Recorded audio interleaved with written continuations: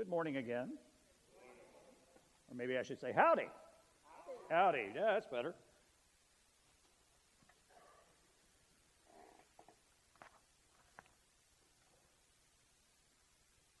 Message title, who noticed the board outside that has the sermon message on it? Anybody read it? Crash and Cradle, right. You got it. That was the title I gave to Trish, and she dutifully had it put up on the board. And that's not the title of my sermon.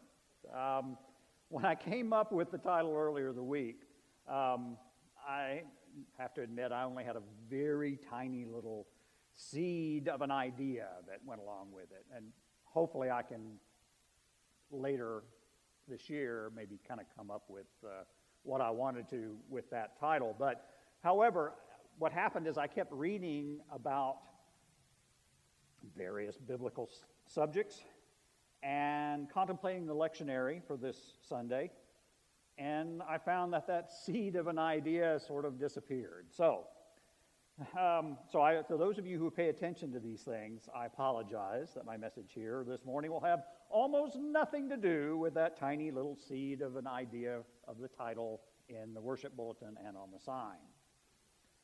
However, on that note, I am not above appropriating any ideas you might have on Crash and Cradle. So any ideas that you give to me, be forewarned, I will use them later in a sermon.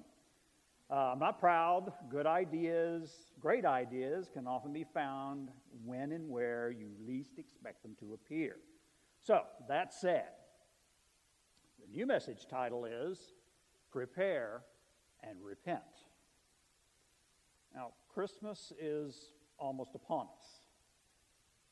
It's a joyous time for us to be alive and gathered here together with Christ, with our friends, our family, our brethren, to celebrate the day of the birth of our Lord in Bethlehem.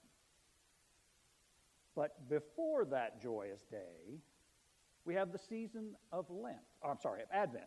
Getting ahead of myself. Season of Advent allows us to both remember and joyously anticipate the coming of our Lord Jesus Christ. Through his birth, his life, his execution and resurrection, we can see the beginnings of the promise of God's hand in our ultimate forgiveness and redemption. But as we are reminded through our gospel lesson today from Matthew chapter 3, that Chris read really well, amen to that, in our remembrance and anticipation, we must take care to prepare ourselves for this first coming of Jesus. Now, the more I read this little story in Matthew, the more interesting it got. And I have to admit, I went down a bunch of bunny trails all the way through this thing. And it was a real struggle in many ways to keep this reasonable length. So forgive me if I accidentally go down a bunny trail. I'll try to keep myself from doing that. But it's a really fascinating story because it is the first place where we get this real intersection of why Jesus came, what he was wanting to do, and what we were expecting, or I should say the people at the time were expecting when he showed up. And for that, you're going to need some background, which I'll give you here in a minute.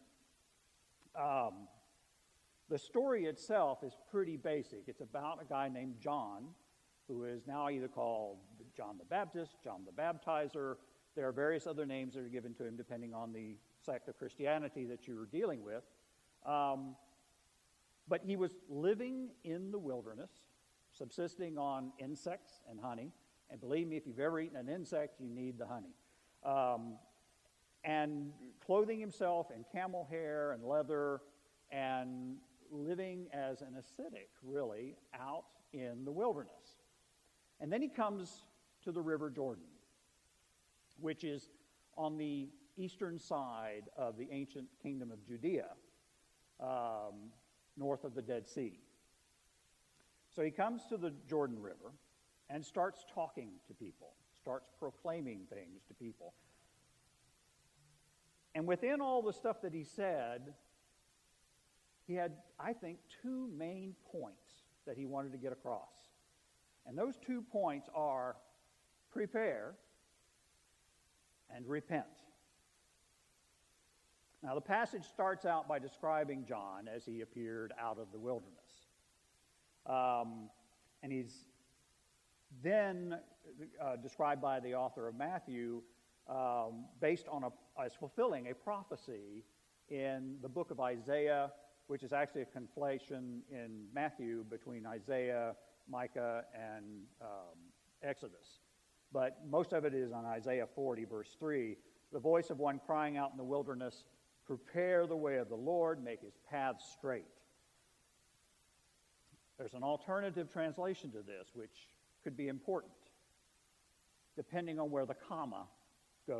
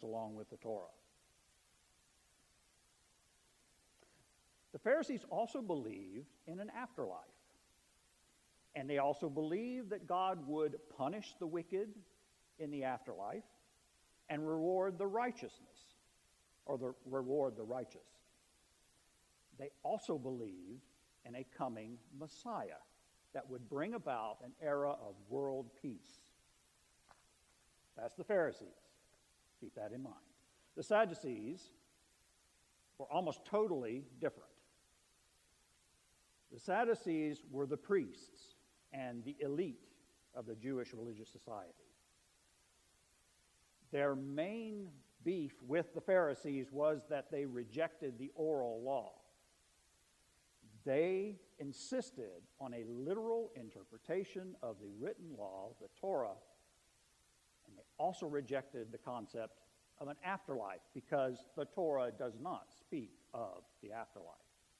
And there's nobody who's going to interpret it that it does. So they were very rigid in what they believed.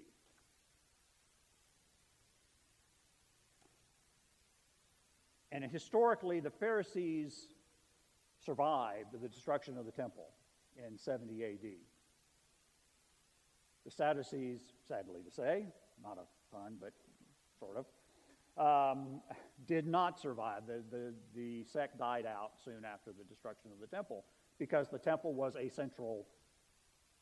big part of their belief and observance. So, all that said, these two people were present at the Jordan River when John the Baptist was there and baptizing people. And many of them, we don't know for sure, but since there were a lot of them there were probably a lot of them baptized. Some sincerely, probably some just kind of hedging their bets. So, why were they out there at the River Jordan listening to John, who was saying something totally new to them? And we can get a clue to this by reading on in this same story in the same chapter of Matthew. So once John realizes that a lot of folks that he is baptizing were either Pharisees or Sadducees, he was compelled to admonish them, calling them vipers brood.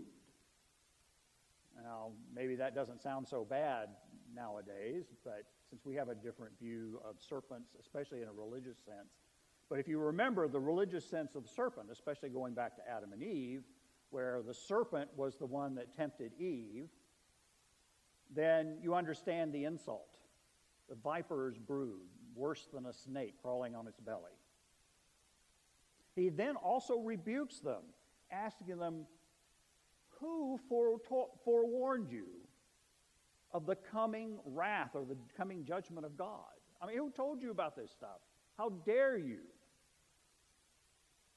And then that's when he tells them a new and astonishing thing.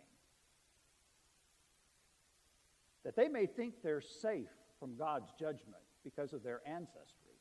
They may think they're safe from God's judgment because of their position as priests or as law-following Jews.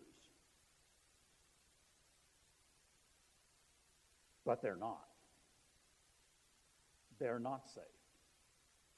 So much so that he tells them, okay, so you're descended from Abraham and Sarah. So you're a priest at the temple. God can raise priests and descendants of Abraham and Sarah from the very rocks around here. And then he uses two agricultural metaphors to illustrate the severity of what could happen. That any tree not bearing good fruit is to be cut down, not by man, but cut down by God.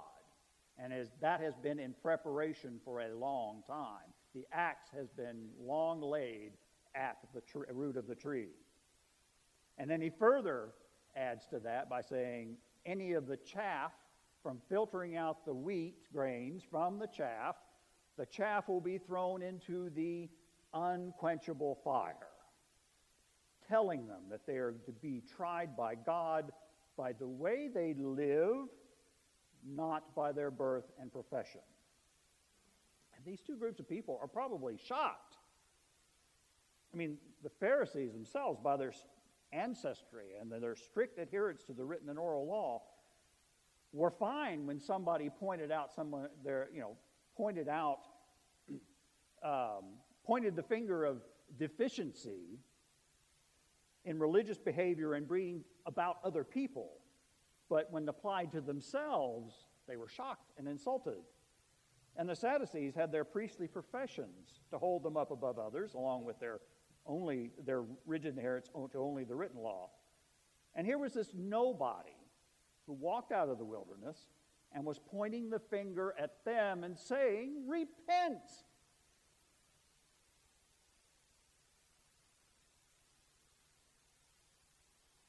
Now, logically, since the Pharisees did have an idea a belief of a coming Messiah, they might have been okay with a lot of what John was saying initially, simply because he too was saying someone is going to come.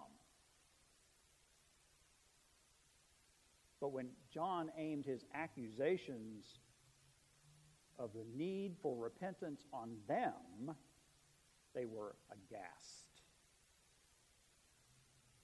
And as we know from later in Jesus' life, when Jesus did come upon them, so many of them were unwilling to listen to him and only focused on the fact that he was not what they were hoping for.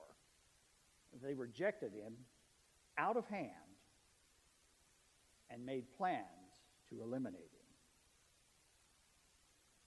All this is to simply illustrate the second point that John was trying to make.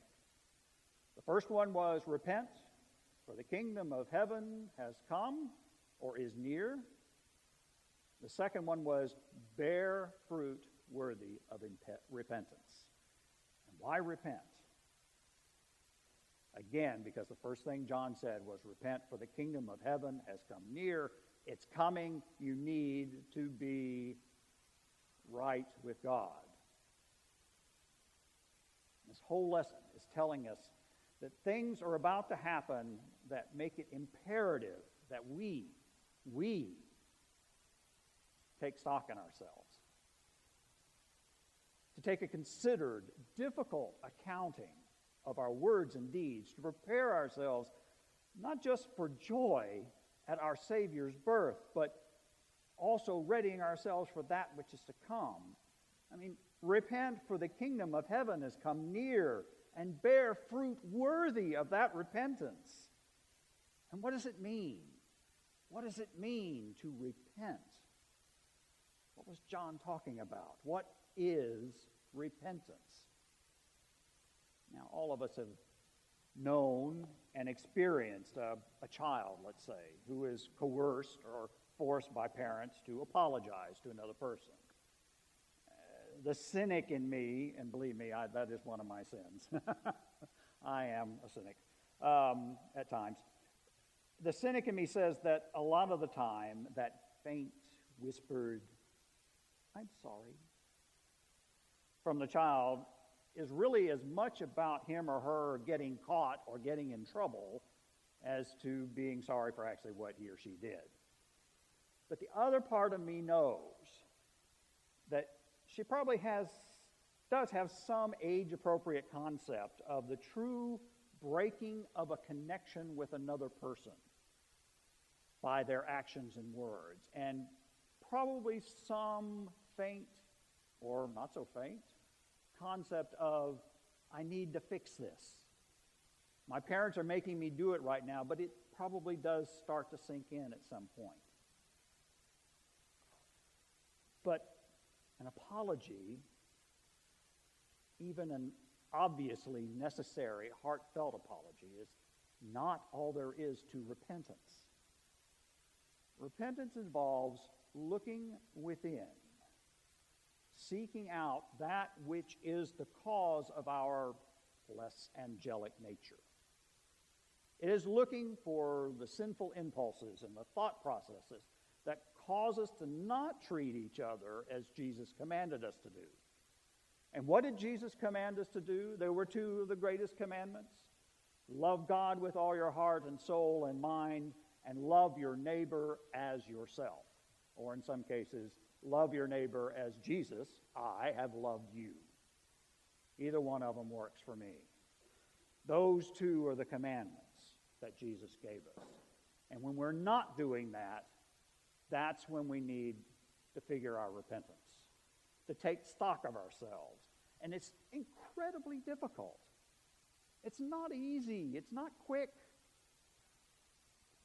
to actually change something inside yourself that is fundamental to your being, that is fundamental to your behavior, or that is part of a habit of thought and behavior and actions. It takes work. It takes work from you. It takes work from friends, family, each other here at church. Pastor Wall. But more importantly, it needs help from God.